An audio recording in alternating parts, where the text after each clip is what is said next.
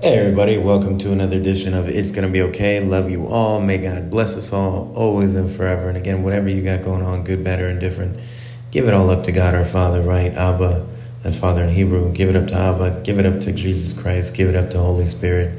Let go, let God, and hang on tight to what God's got for you. And with that, let's hop right into the verse of the day. So the verse of the day is Philippians chapter 1, verse 9 and 10. And this I pray, that your love may abound yet more and more in knowledge and all discernment, so that ye may approve the things that are excellent, that ye may be sincere and void of offense unto the day of Christ. So this is kind of talking about our journey in God, right? That our love may grow and abound yet more and more in knowledge and all discernment, so that we can kind of grow, so that we can, not kind of, but can grow closer to God and grow closer to the person that He made us to be, and grow more in His love and stand, stronger in His faith and submit fully to Him and trust Him fully and, all of that kind of stuff. And that is a journey, right?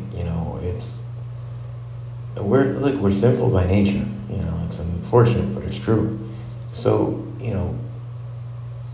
having ourselves take that spiritual journey of being born again in God, I mean, that's a process, right?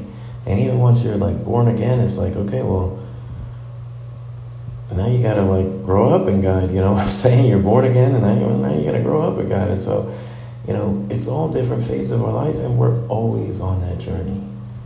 The journey doesn't really end. It's an everyday journey. It's every day getting a little bit closer to God, standing a little bit stronger in His faith, trusting Him a little bit more, loving Him and others a little bit more in the way He wants us to love others. It's all an everyday process, right?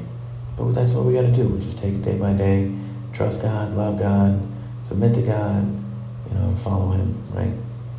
And with that, I love you all so much. May the power of the Lord Jesus Christ compel us all. And in Lord Jesus Christ, precious name we pray, Lord. In the name of the Father, Son, and Holy Spirit. Peace. Amen.